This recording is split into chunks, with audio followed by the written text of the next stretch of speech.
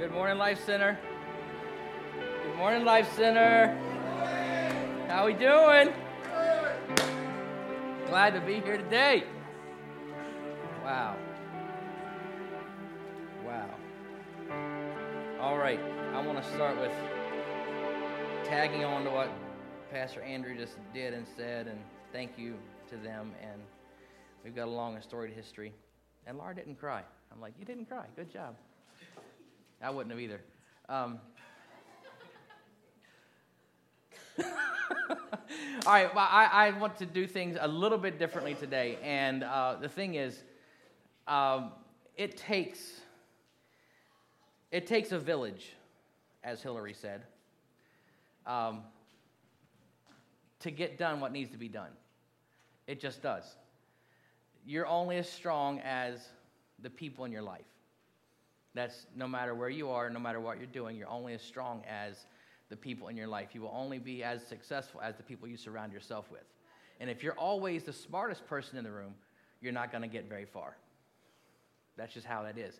So if you get your fulfillment by being the smartest person in the room, you are where you are, and that's where you will be. But if you can surround yourself with sharp people, if you can surround yourself with passionate people, if you can surround yourself with people that get a vision and run, that you don't have to, for lack of a better term, micromanage, then that's when you're going to see things happen. And that's what God has given us at Life Center.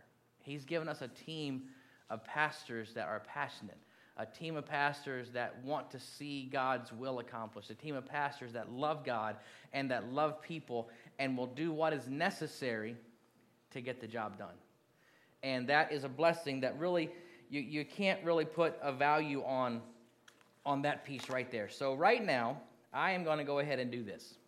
So Pastor Philip, come join me. Pastor Andrew, Laura, come on up. Pastor Jason and Lisa, come on up. The Diaz family is not here, but imagine Pastor Diaz being up here with us. Don't y'all run now.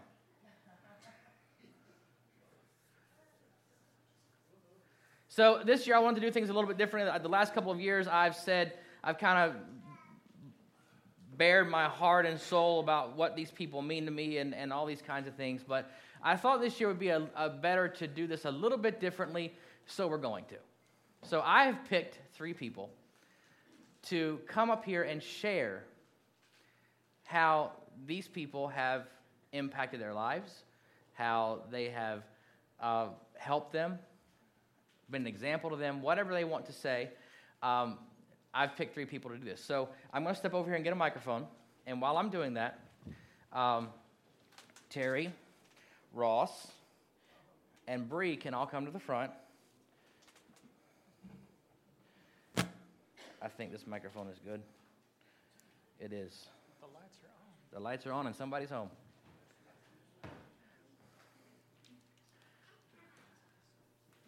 Okay, if you don't know, if you're relatively new, Pastor Jason and Elisa take care of their pastor of our life students, middle, high school.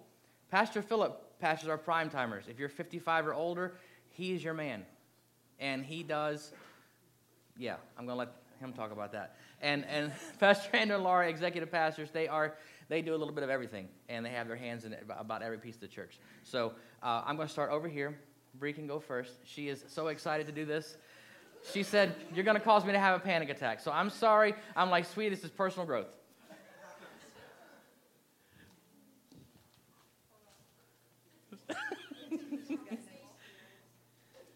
You got to use the microphone. So I would like to start out by thanking Pastor Jason, being our youth pastor at the Life Center.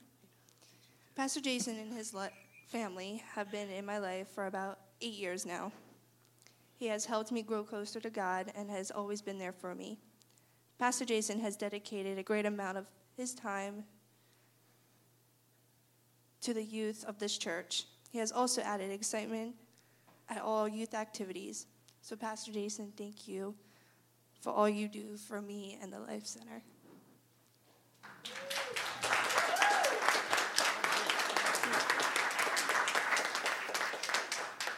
And this is Terry, whose wife's name is Linda.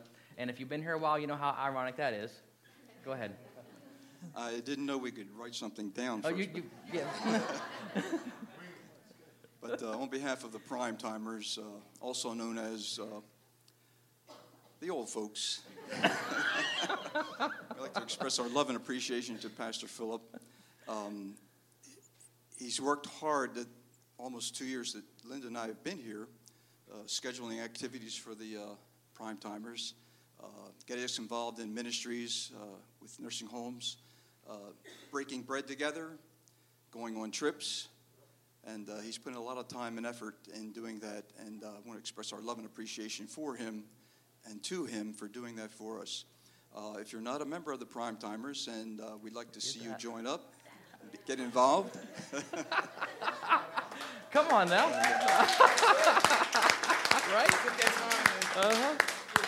But I think the best thing I can say about Brother Philip is that he's a hardworking servant of God. Thank you very much. Oh, that's awesome. Feel like I'm out. Like, mic drop. And this is Ross. Love our Ross. Aw. Oh, goodness. Yeah, I'm Ross. I apologize for the mumbling or whatever else. I'm a little hungover from a wedding. It's a lot of happiness and joy. You know, I don't do any kind of drinking or anything, but it was like one of the most amazing times of my life, which he happened to It was a good day. marry some of my best friends. So I thought about what I was going to say when he asked me, which was no. Initially, but how could you say no to these people? I mean, it's like the first words out of my mouth were anything. Who does that? It's a setup. So I just want to say real quick that like I don't know where I would be without these guys. I ever since I can remember, I struggled for that male companionship, from abandonment and not being able to have that role model in my life. You know, the father was gone, and there was a lot of different daddies. I don't get it. But what I do get is the day that I showed up here, I saw that in these guys, and he.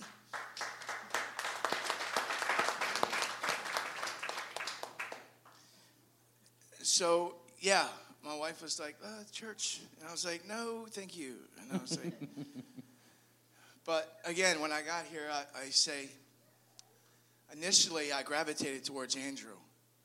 I'm not quite sure, you know. I just know that he was a great father. He seemed to be a great friend. His determination for this church and for everyone, it was unbelievable. I said, I want to be like that guy. And I told my wife, I said, I guess, you know. And then in turn, I met these guys. And it's just been a major impact in my life. I don't know where I would be. Like there's in every aspect of my life that I struggle, there's been something that I could get from these guys up here. And by the way, I ain't there. So listen, here's the deal. I looked over at my daughter one day, and I said, what you got there, baby? It's her phone. And I said, why is Pastor Andrew your screensaver? I'm like, okay, it's getting weird. So I texted to him, and like, That is awesome. 6 months later, I'm laying in my bed, and I'm looking at my TV, and I happen to look down on my stand. Hey, Pastor Andrew. Why is this dude all over my house? I'm like, Oh, that's funny. well, I said it. That's exactly why he's all over my house. And he's all over my life. And I wouldn't have it any other way. I'm so grateful. Thank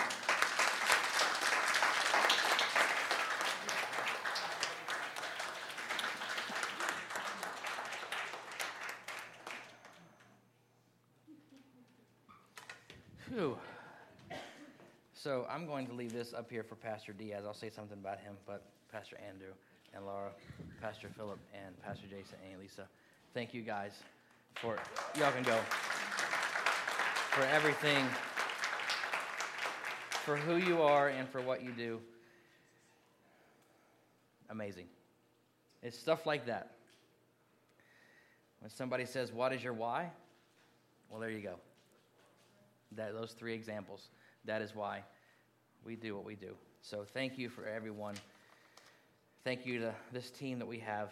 We're very blessed, and I'm grateful for every single one of them. Pastor Diaz and Sylvia, amazing, amazing family. And what they're doing here at 1 o'clock on Sundays with Centro de Vida is nothing short of miraculous, and I'm excited to see where God is taking them and what he's doing in their life. Just an amazing family. So if you see them anywhere, love on them, give them a hug, tell them thank you. Is that all right? All right. Let's do this Walking Dead thing. I can't believe this is the last week of Walking Dead. Who's glad it's the last week of Walking Dead? A few of y'all are glad it's the last week of The Walking Dead. I have a question for everyone in the room. Who here today is strong-willed? Some of y'all are so scared to raise your hand in church. You're like, what is he setting me up for? Who would consider yourself strong-willed? Right. Everyone wants to raise your hand because no one wants to be seen as weak. The definition of strong-willed is determined to do as one wants, even if other people advise against it. I heard a moan in the crowd. I don't know who did it, but that's okay. As a kid, if you're strong-willed and you have good parents, they don't advise you against doing things. My mom and dad never advised me against doing things. They threatened me not to do things. Back in the 70s when I was growing up, we had big cars. Who remembers big cars? You can fit like 4 bodies in a trunk. They're huge cars. And my dad has really long arms. I called him monkey arms. And he has really huge hands. And I would be going down the road, and I would do something wrong, and there'd be no warning shot. There wouldn't be none of this counting to 3 stuff. Or 10, whatever you count to. I would just be sitting back there doing my thing, whatever it was, and the next thing I know, he is sitting up there, and this thing comes around the seat and does this sweeping gesture and catches me in the line of fire. And I learned at an early age to get back up against the door in the corner and kind of put my rear end up on the armrest and ride there because I knew the extent and the reach of his hand. So if I got out of line, the arm would swing every time. There was no warning. But sometimes I could get out of the way. I'll never forget one day at church. Our church was, I've told you I hated church when I was a kid, and our church was on a busy street. The 6 steps from the church door went down to a sidewalk that was like 5 feet wide, and there was the road. And it was a busy road, and people would fly down the road, and my dad, we had rules. Do not go outside after church. And I'm like, that's the dumbest rule I've ever heard in my life. Why wouldn't you let your kid go outside? I realize now, having kids, that 5 steps or 6 steps down to a sidewalk where the road was dangerous. And that's why he didn't want me to go outside. But man, one day I decided to test those limits because I wanted, what's the definition? Determined to do as one wants, even if people advised against it. I had been advised, threatened, not to go outside. So I decided when my friends, I wanted to go out there, I opened the door, I walked down the steps onto the sidewalk just for like 30 seconds. And I walked back in, and I didn't think he saw me. And I'm over in the corner of the foyer, and I hear him say, "Excuse me a minute." He was talking. I heard him say, "Excuse me a minute," and his tone of voice, I knew he saw me. No warnings, no counting, just a stinging bottom. That's what happened. So as a kid, the advising is, I promise you, if you do this, you'll regret it. If you do this, I'm going to something. Parents, if you say you're going to do something, follow through. because otherwise your empty threats are not going to work. So here's the deal. Believe it or not, there was a day when kids were punished for acting out, and I'm going to stop meddling in your affairs. But I'm going to tell such a story, and it was in, I believe, 1998, in the fall of 1998. We were here as student pastors in the church. Pastor Andrew and Laura were in Washington, like all the way across Washington, and we met at a church conference in San Antonio, Texas. Savannah was 18 months old. Nathaniel was a few months old. There was no Sierra.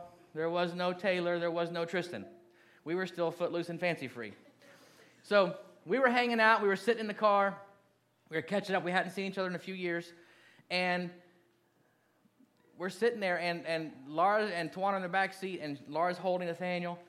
And Andrew and I in the front seat, console, and little Savannah. If you don't know Savannah, she is like one of the sweetest human beings to ever walk the face of this earth. Just a sweet human being. I text her, I said, I'm going to use you today at church, so if you want to watch whatever. She's like, oh, I hope it's a good story. And if you know Savannah, you can hear her say that. So we're in the front seat. Savannah is less than 2 years old, and we're sitting there, and the car's running. It's hot in San Antonio. The air conditioner's blowing, and, you know, kids in buttons. The control panel's up there, the stereo's up there, and she's looking at the buttons, the radio going like the eyes just big, and she reaches out, and she starts pushing buttons on the radio. And Andrew, being the disciplinarian that he was, if you know him, he says, Savannah, don't touch the radio. And he moves her hand away. And she sticks her hand back out and starts punching buttons again. Smacks her hand. She whimpers a little bit, looks at him, looks at the radio, starts pushing buttons again. He smacks her hand again. She whimpers a little more, looks at him, looks at the radio, pushes the buttons again. He smacks her hand again. And then she looks at him and holds his gaze and does like this. Looking him dead in the eye, and is moving her hand toward the buttons, having been smacked, I think at that point, at least 3 times. And what did he do? He smacked her hand again. It wasn't like, let's see what we can divert her to. It was a teachable moment that as someone who didn't have kids yet, I would then learn that sometimes you just got to do what you got to do, because that's a moment where the will is strong. And that's a moment where you really have to show that 2-year-old who the boss is. And that you don't always get your way. And you don't always win. And you don't always get a trophy. So in that moment, she embodied this little sweet child being strong-willed. And for a moment, she embodied rebellion, because she wanted to do what she wanted to do no matter what her father said, who was the figure of authority in that situation. But he won that battle. He finally won, and she stopped touching the radio. And then they moved to Maryland, and she started riding around with my father-in-law, and he let her sit in the middle of his front seat and touch whatever button she wanted to. Yeah, that was sweet. That was sweet. It's like the little kid who was told to sit down, but he didn't want to. He didn't want to. Sit down, no. Sit down, no. Finally, the parent wins. I may be sitting down on the outside, but I'm standing up on the inside. Who's heard that? The little kid, you may make me sit down here. You may win right this moment, but really, in my mind, in my heart, I'm standing up because I don't want to listen to you. This is what our flesh is like. We're talking about the walking dead and killing things that rise up in us. This is what our flesh does. We're talking about our will today. What is my will? It's my desire. It's my way. It's my comfort. It's my advantage. It's my opinion. And my is the operative word here. Because my will is not about you and your welfare. It's not about God and his kingdom. My will is about me and what I want. And what I want to do, even if other people advise against it. Even if the word of God advises against it. It's what my will is. It's who we are.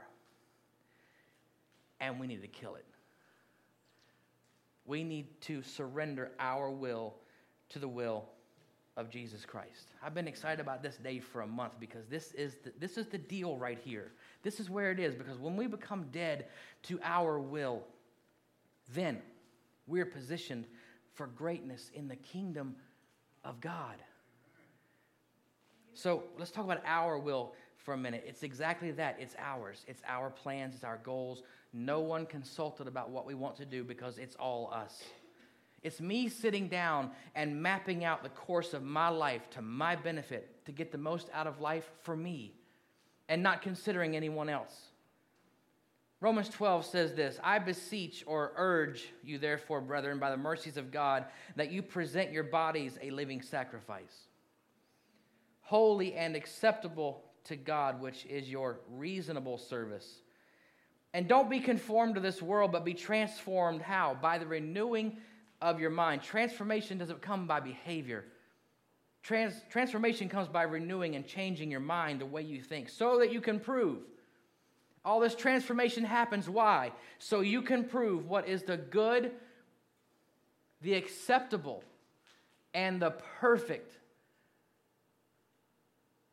plan for your life. No, the will of God. The whole thing at the beginning. Don't conform to the world. Be transformed by the renewing of your mind so you can prove what the perfect will of God is in your life. We're being advised here to give ourselves to God so we can do His will and fulfill His plans, not ours. There's part of all of us that wants to do this, but going back, Pastor Andrew read, I think, Romans 27, 21 through something. We're going to back up and read 15 to 21, and this is what I call the Dr. Seuss chapter of the Bible. Who likes Dr. Seuss? Yeah, it's cool. So let's read the Dr. Seuss of the Bible. I do not understand what I do, for what I want to do, I do not do. But what I hate, I do. And if I do what I do not want to do, I agree that the law is good. As it is no longer myself who does it, but is sin living in me. For I know that good itself does not dwell in me. That is, in my sinful nature. For I have the desire to do what is good, but I cannot carry it out. For I do not do the good I want to do. This is so Dr. Seuss. But the evil I do not want to do, I keep on doing. Now, if I do what I do not want to do, it is no longer I who do it, but it is sin living in me that does it. So I find this law at work. Although I want to do good, evil is right there with me. Let's say this today. Although I want to do what is right, I want to do what God wants me to do. I want to be who God wants me to be. I want to fulfill His will in my life. My flesh and my will, evil, my sinful nature are always there with me. So let's get this straight. Part of you wants to do what is right. You want to defeat your selfishness. You want to stop living by your emotions and what a roller coaster. When we live by our emotions, man, what a roller coaster. We want to stop living like that. We want to stop living by our feelings. We want to follow God's will for our life. But wherever we go, guess what? There we are. Wherever we go, there we are. I've had people tell me, I just need a change of scenery. No, you don't need a change of scenery. You need a change of you. I need a change of me. I don't need someone to do something for me or tell me how awesome I am or make me feel good. I need God to change me more into what He wants me to be. Not everything we do will feel awesome. The real problem is we can't get away from ourselves. What did the author of Romans say? My will, my sinful self, it's a law. I'm always there. But if I keep perspective on this thing, if I keep myself surrendered to the plan of Jesus Christ, then I'm one step ahead of my will. I'm one step ahead of my nature. I don't have to live by my emotions. I don't have to be selfish. I can live by God's plan, and I can see it come to pass in my life. But not everything is going to feel awesome. There are times where things are going to be going great. You're going to be walking around saying God's plan. God's plan.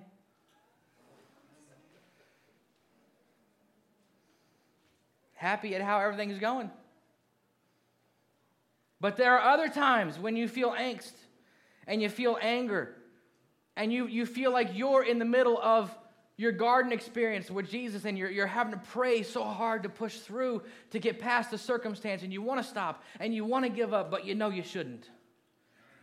But what did Jesus say? In this world, we say it all the time. You absolutely are going to have trouble. You're going to have trouble, but take heart. Don't be scared. Don't be scared because I have overcome the world. That's what Jesus said. What I do know is greater is he that is in me than he that's in the world. We've got this. There are going to be speed bumps. There are going to be times we want to throw in the towel and quit and stop and all this kind of stuff. I'm sure no one in here wanted to quit this week. No one was close to falling off the wagon. No one was close to throwing in the towel, cussing somebody out, doing something, walking out. No, none of us were close to any of that stuff this week. Don't give up. Don't lose your mind because it's hard right now. Don't quit because you've messed up. Don't stop because you don't see a way out. Submit and move forward. Submit and move forward. God's plan, God's will, God's purpose.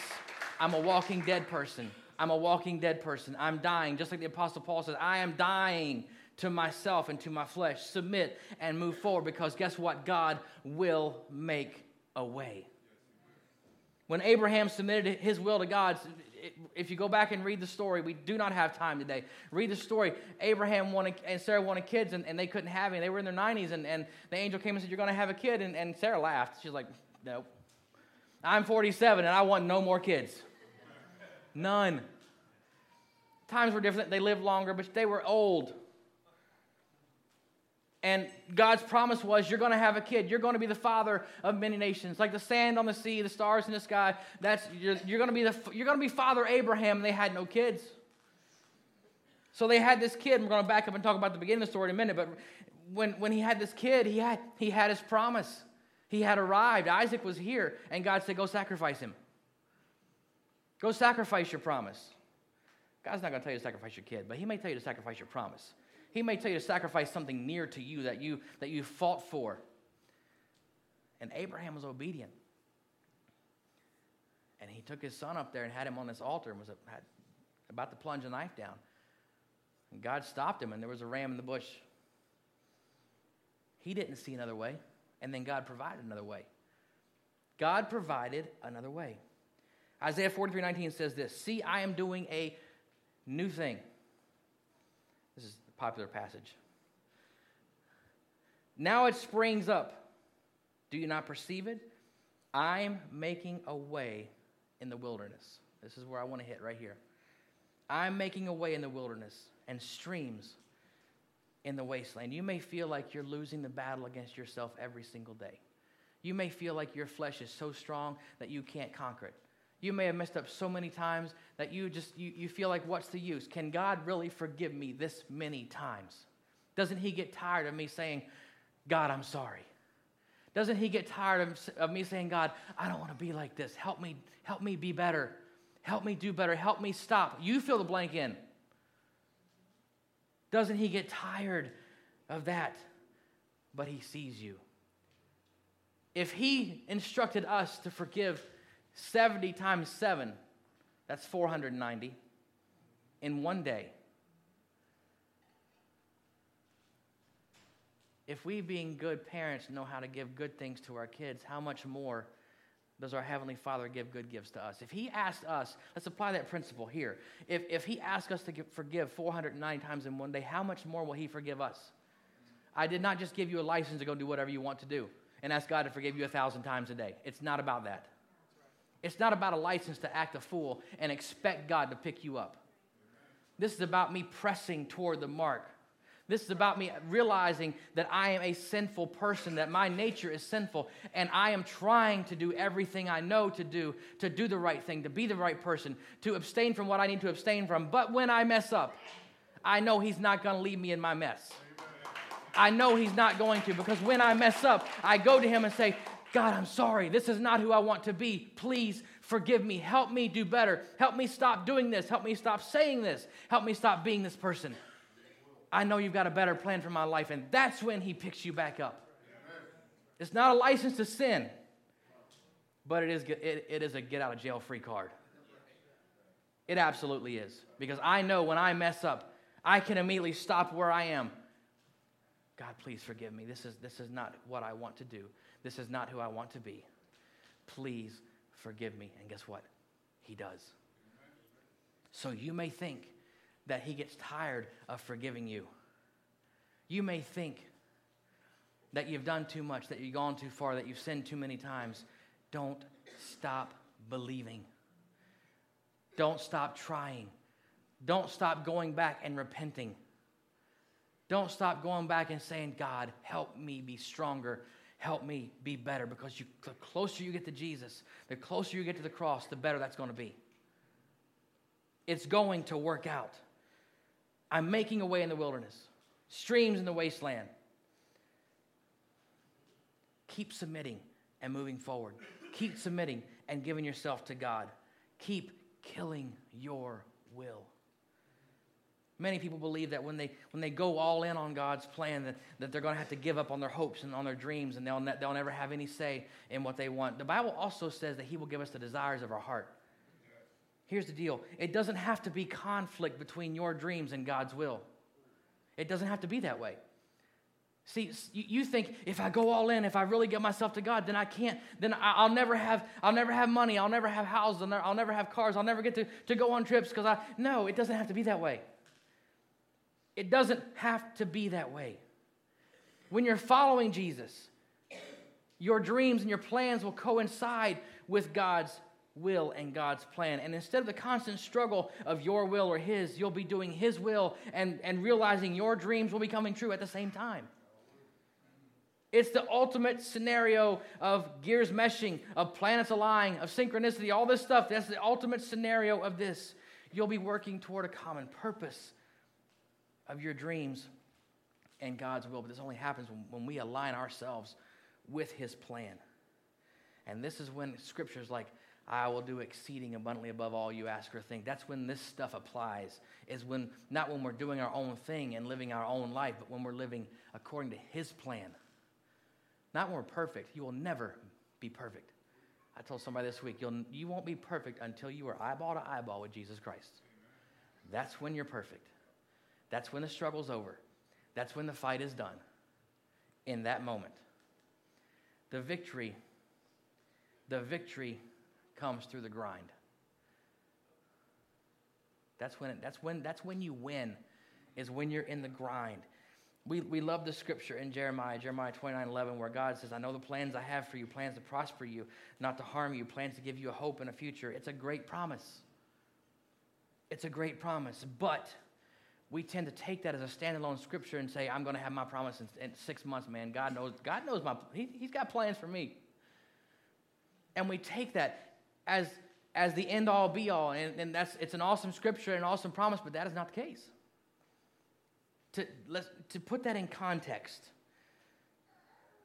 Israel was in exile because they were on God's naughty list once again.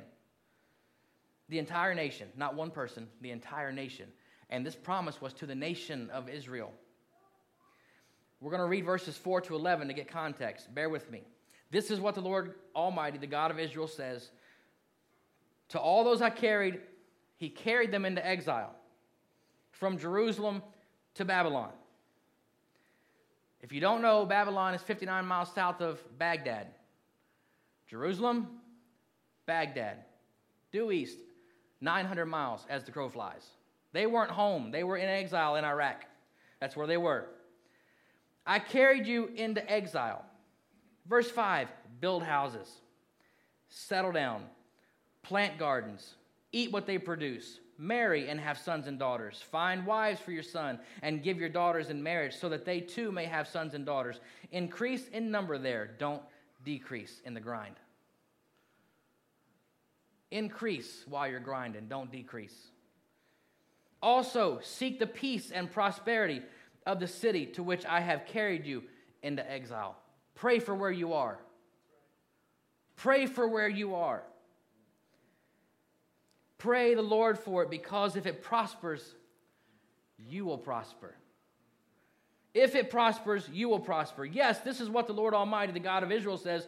Do not let the prophets and diviners among you deceive you. Do not listen to the dreams you encourage them to have. They are prophesying lies to you in my name. I have not sent them, declares the Lord. This is what the Lord says. When 70 years are completed, 70 years are completed for Babylon. That's in Iraq. It's not in Israel. I will come to you and fulfill my good promise to bring you back to this place. For I know the plans I have for you, declares the Lord. Plans to prosper you and not to harm you. Plans to give you hope and a future. He's telling them, you are where you are because I put you there. Here's what you do. You live your life. You marry. You let your kids marry. And pray for the peace and prosperity where you are. Because if you prosper, if the place where you are prospers, then I will prosper you. And in 70 years, I then will deliver you out of there. So think about where you are right now. Sometimes we are where we are because we've done dumb things. A lot of the time. And they were here because they had done dumb things. They were on God's naughty list, but he put them in this place. He moved them to the side 900 miles as the crow flies. When they went there, they went up and down. They didn't go straight across. They went up. They were falling in water, up and down. But he put them there because of what they had done. I hear you. I see you. I know exactly where you are, but I'm not going to deliver you right at this moment. It's not going to happen right this second, but what I want you to do, I want you to grind it out. I want you to live. Get married. Live your life. Work your job. Let your kids get married. Let them raise up people. Don't decrease in this time of grind. Don't decrease in this place where you've been separated a little bit. Don't decrease. You have to increase. And while you're there, pray for the place where you are. Pray that it prospers and that peace comes to that place. And if it does, I'm going to put a time clock on this. In 70 years, I'll bring you out because I know the plans I have for you. That's the complete context of what we're dealing with. I like it better this way. You may like it better to have a standalone scripture that says, oh, God knows, I know he has plans for me. He's going to blah, blah, blah, blah, blah, and say the whole thing. That's fine. But it's more encouraging to me than ever because this gets in between the lines of promise, the grind, and the fulfillment of where we live and what goes on in our life. This is where we live. We have a promise. We live in the grind, and we're looking for the fulfillment of the promise. But we live in this grind right here. That's where God is telling us to be faithful, to be who he's called us to be, to grow where he's planted you. Don't be looking for the next thing because you'll find the next thing. But if you grow where God has planted you, that's where you're going to prosper. That's where you're going to bear fruit. Was it last week Pastor Andrew talked about fruit? It was. When we grow where God has planted us, that's when the fruit happens. Do what I've called you to do. When it's time, you will see the promise in your life. In the meantime, though, grind it out. Live, love, and pray. Be faithful. And if you make where you are successful, then I will make you successful. That's an awesome promise. That's an awesome promise. But it's in that 70-year grind. I can't tell you that your promise is 70 years away. It may be 70 minutes away. That's God's plan. But it's in that grind, in that time period, that will tell the story. It's in that time period that will dictate if those plans come to fruition. It's in the everyday grind. It's in the quiet moments. It's in the moments of doubt. It's in the moments of uncertainty. It's in those moments that we want to go our own way and we want to do our own thing. He does have a plan. He does have a purpose. But the only help he needs from us is our submission to that plan and the willingness to work through it. He doesn't need us coming up with our own plans. He needs us following his. I talked to you about Abraham a minute ago. almost sacrificing Isaac. But if Abraham had followed God's plan, there would be no Palestine today. You get that? That conflict in the Middle East, it wouldn't be there had Abraham done and waited for God's plan to happen. God absolutely had a plan to make him the father of many nations. He had that plan in place. He had the plan for Isaac to be born, but the problem was Abraham was impatient. He wanted that promise right now, and he and Sarah decided to help God's plan happen because she wasn't having kids. They said, oh, we have this servant. Let's bring her in. You can have a baby with her. And they did that. And guess who was born? His name was Ishmael. And Palestinians are descended from who? Abraham ultimately, but Ishmael. Not Isaac, Ishmael. So there you have the backdrop for the conflict of the Middle East. God's promised through Isaac, but Ishmael wanted it, and that's where the conflict is. When I submit myself to God's will, when I die to my flesh, when I crucify my flesh and in repentance and centering on His will, I become a walking dead person. And this is when God's plans can come to pass in my life. The point, when Jesus was in the garden, I'm trying to hurry. When he was in the garden, that was his moment in the grind. When he prayed, he wasn't entering into a passive resignation to just the course of events. He was actively participating in the will of God. See, the point of prayer, we all pray. We all pray for things. But the point of prayer is to yield our will to God's, not God's will to ours. Jesus fought through to submission. It was stressful. It took work. What did he say? If it's possible, let this cup pass from me. I don't want to do this. I know what's coming. I've seen it happen. I don't want to go through this process. But nevertheless, not my will, but thine be done. I don't want to go through this grind. I don't want to go through this pain. I don't want to go through this wait period. But nevertheless, he fought through to submission. Scripture said he was sweating so profusely that his sweat became like drops of blood. He fought through it. Sometimes you may have to fight through your grind. You may have to fight through that moment of doubt, of insecurity, of hopelessness, of feeling that this is never going to happen, or simply, I don't want to do this. You may have a moment where you just say, I don't want to do this anymore. That's when you can have your own garden experience and say, God, I don't want to do this. But if there's no other way, to get through, just help me get through. Not my will, not my plan, but your plan. The Bible says he endured the shame of the cross for the joy. When we focus on God's plan, on his purpose and his will, we can endure the grind and not deviate. We can do that. We can do it. Thy kingdom come.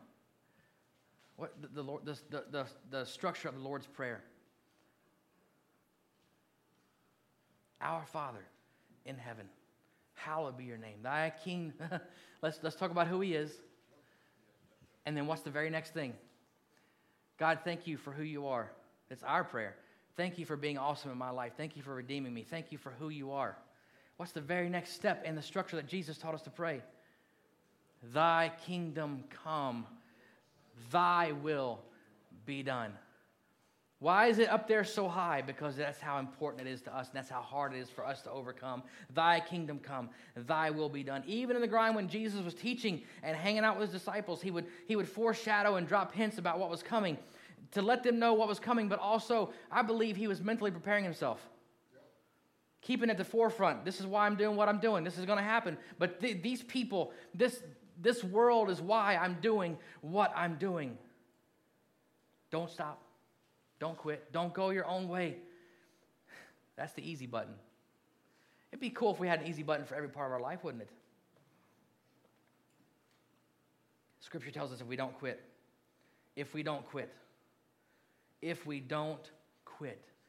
that we will reap in what? Due season. Due season if we don't quit. Proverbs 3 says, trust in the Lord with all your heart. Lean not to your own understanding. In all your ways, what? In all your ways, submit to him, and he will make your paths straight. The King James says, in all your ways acknowledge him. That's looking to him for everything that you need, and he will make your paths straight. If you're willing to leave your will and pursue his will, you are going to see the best in your life. You will see your dreams mesh with his will, and it won't just be the best version of you, but that's when you're going to be the most successful. And reaching back to last week, the most fruitful. That's when it's going to happen. When your will remains consistently behind his, this is what the Walking Dead looks like for us. Jesus got to the point where he prayed, not my will, but yours. Scripture I read 2 weeks ago. Let's stand together. In John chapter 12, listen carefully. Unless a grain of wheat is buried in the ground, dead to the world, it is never any more than a grain of wheat. But if it is buried, it sprouts and reproduces itself many times over. Many times over.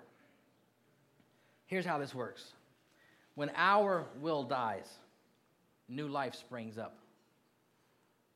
When our will dies, a new path begins. When our will dies, blessings will follow. When our will dies, and this is the best part, when our will dies, we become like Jesus. That was his final, not his final lesson, but that was the moment where he really embodied what we struggle with. Our will, our wishes, our doubts, our fears, our hopelessness, our insecurities, our failures, all of that. With him saying, I don't want, my flesh does not want to do this. I don't want to go through this. But the Bible says he endured the shame of the cross for the joy set before him. It wasn't the joy of relief that Scripture's talking about. It's the joy of redemption. It's the joy of reconciliation. It's the joy of one of the last things he said, I'm going to prepare a place for you that where I am, you can be there too. That's the joy. See, where we are right now, in the grand scheme, in the eternal scheme, we're in the grind. This is where we are. But if we can endure the frustration, if we can endure the pain, if we can endure at times the humiliation, if we can endure all the feels, if we can endure all of those things in the grind for the joy set before us. Let's back the joy down some. For the joy, what is the joy set before us? It's seeing people's lives changed. It's seeing God's will accomplished, and not in just our own life, but in the lives of others in our church. But the ultimate joy is being with Jesus for eternity. But in the grind, man, sometimes it's uncomfortable. Sometimes I feel like such a failure because I am perfectly flawed. And sometimes I'm weak, and sometimes I'm frustrated, and sometimes, y'all may not ever feel this way. Sometimes I feel hopeless. Sometimes I'm just exhausted. And I'm like, really, God? Has anybody ever prayed that? Has anybody ever said that to God? Really? What in the world? I've said those words.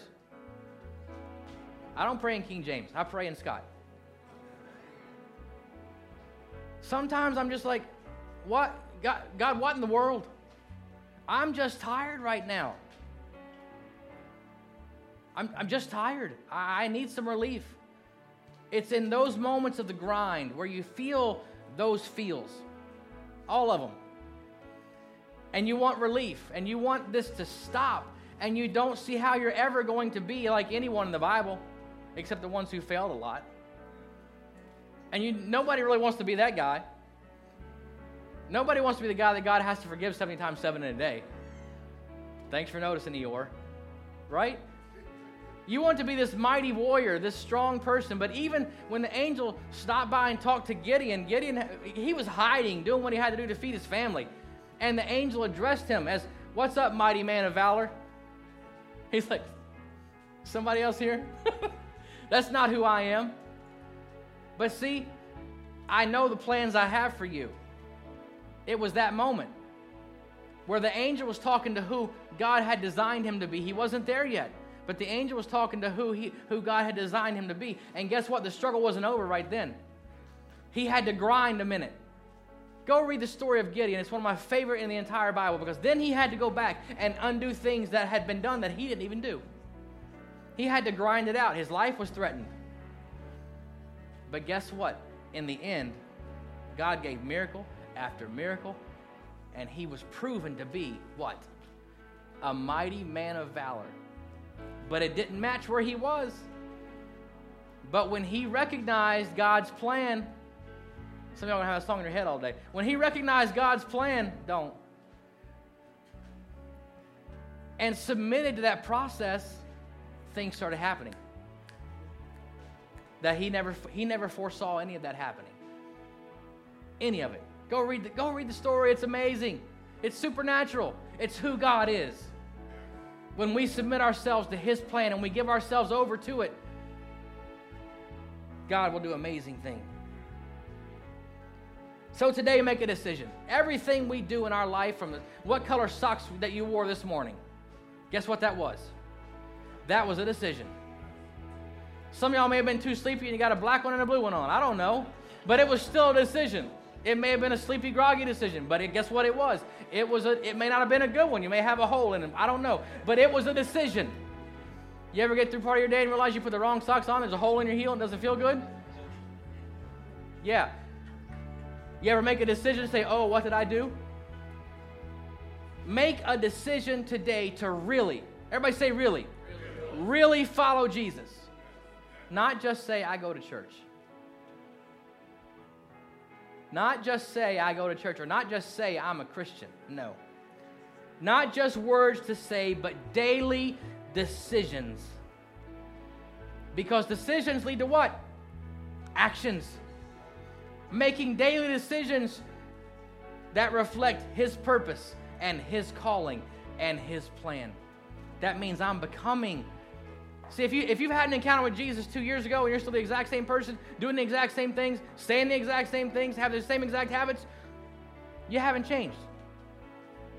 You need to have an encounter with Jesus, and you need to commit to his purpose and his calling and his plan, and let him change you.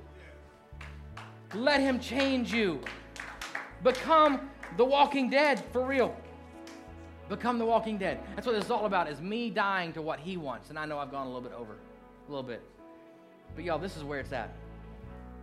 You'll never stop being selfish. You'll never stop living by emotions. And none of it. Unless you conquer this peace. And it's your will. Amen. Don't get discouraged in the grind. Don't give up. Don't stop. God does have a plan. It may be 70 years. No, it won't be 70 years. But God has you where you are. Live, love, pray, grow, and make where you are successful. Your job, your family, your church, everywhere. Make that place successful, and he will elevate you. I believe it with everything in me. Y'all, love y'all. I love y'all so much. Glad we're here. I'm glad you're here. I'm glad God has brought every single one of you here to this church, this community, and I believe our best days are ahead. I do. So y'all have a great week. Try to stay dry, and we'll see you next week. Love all y'all.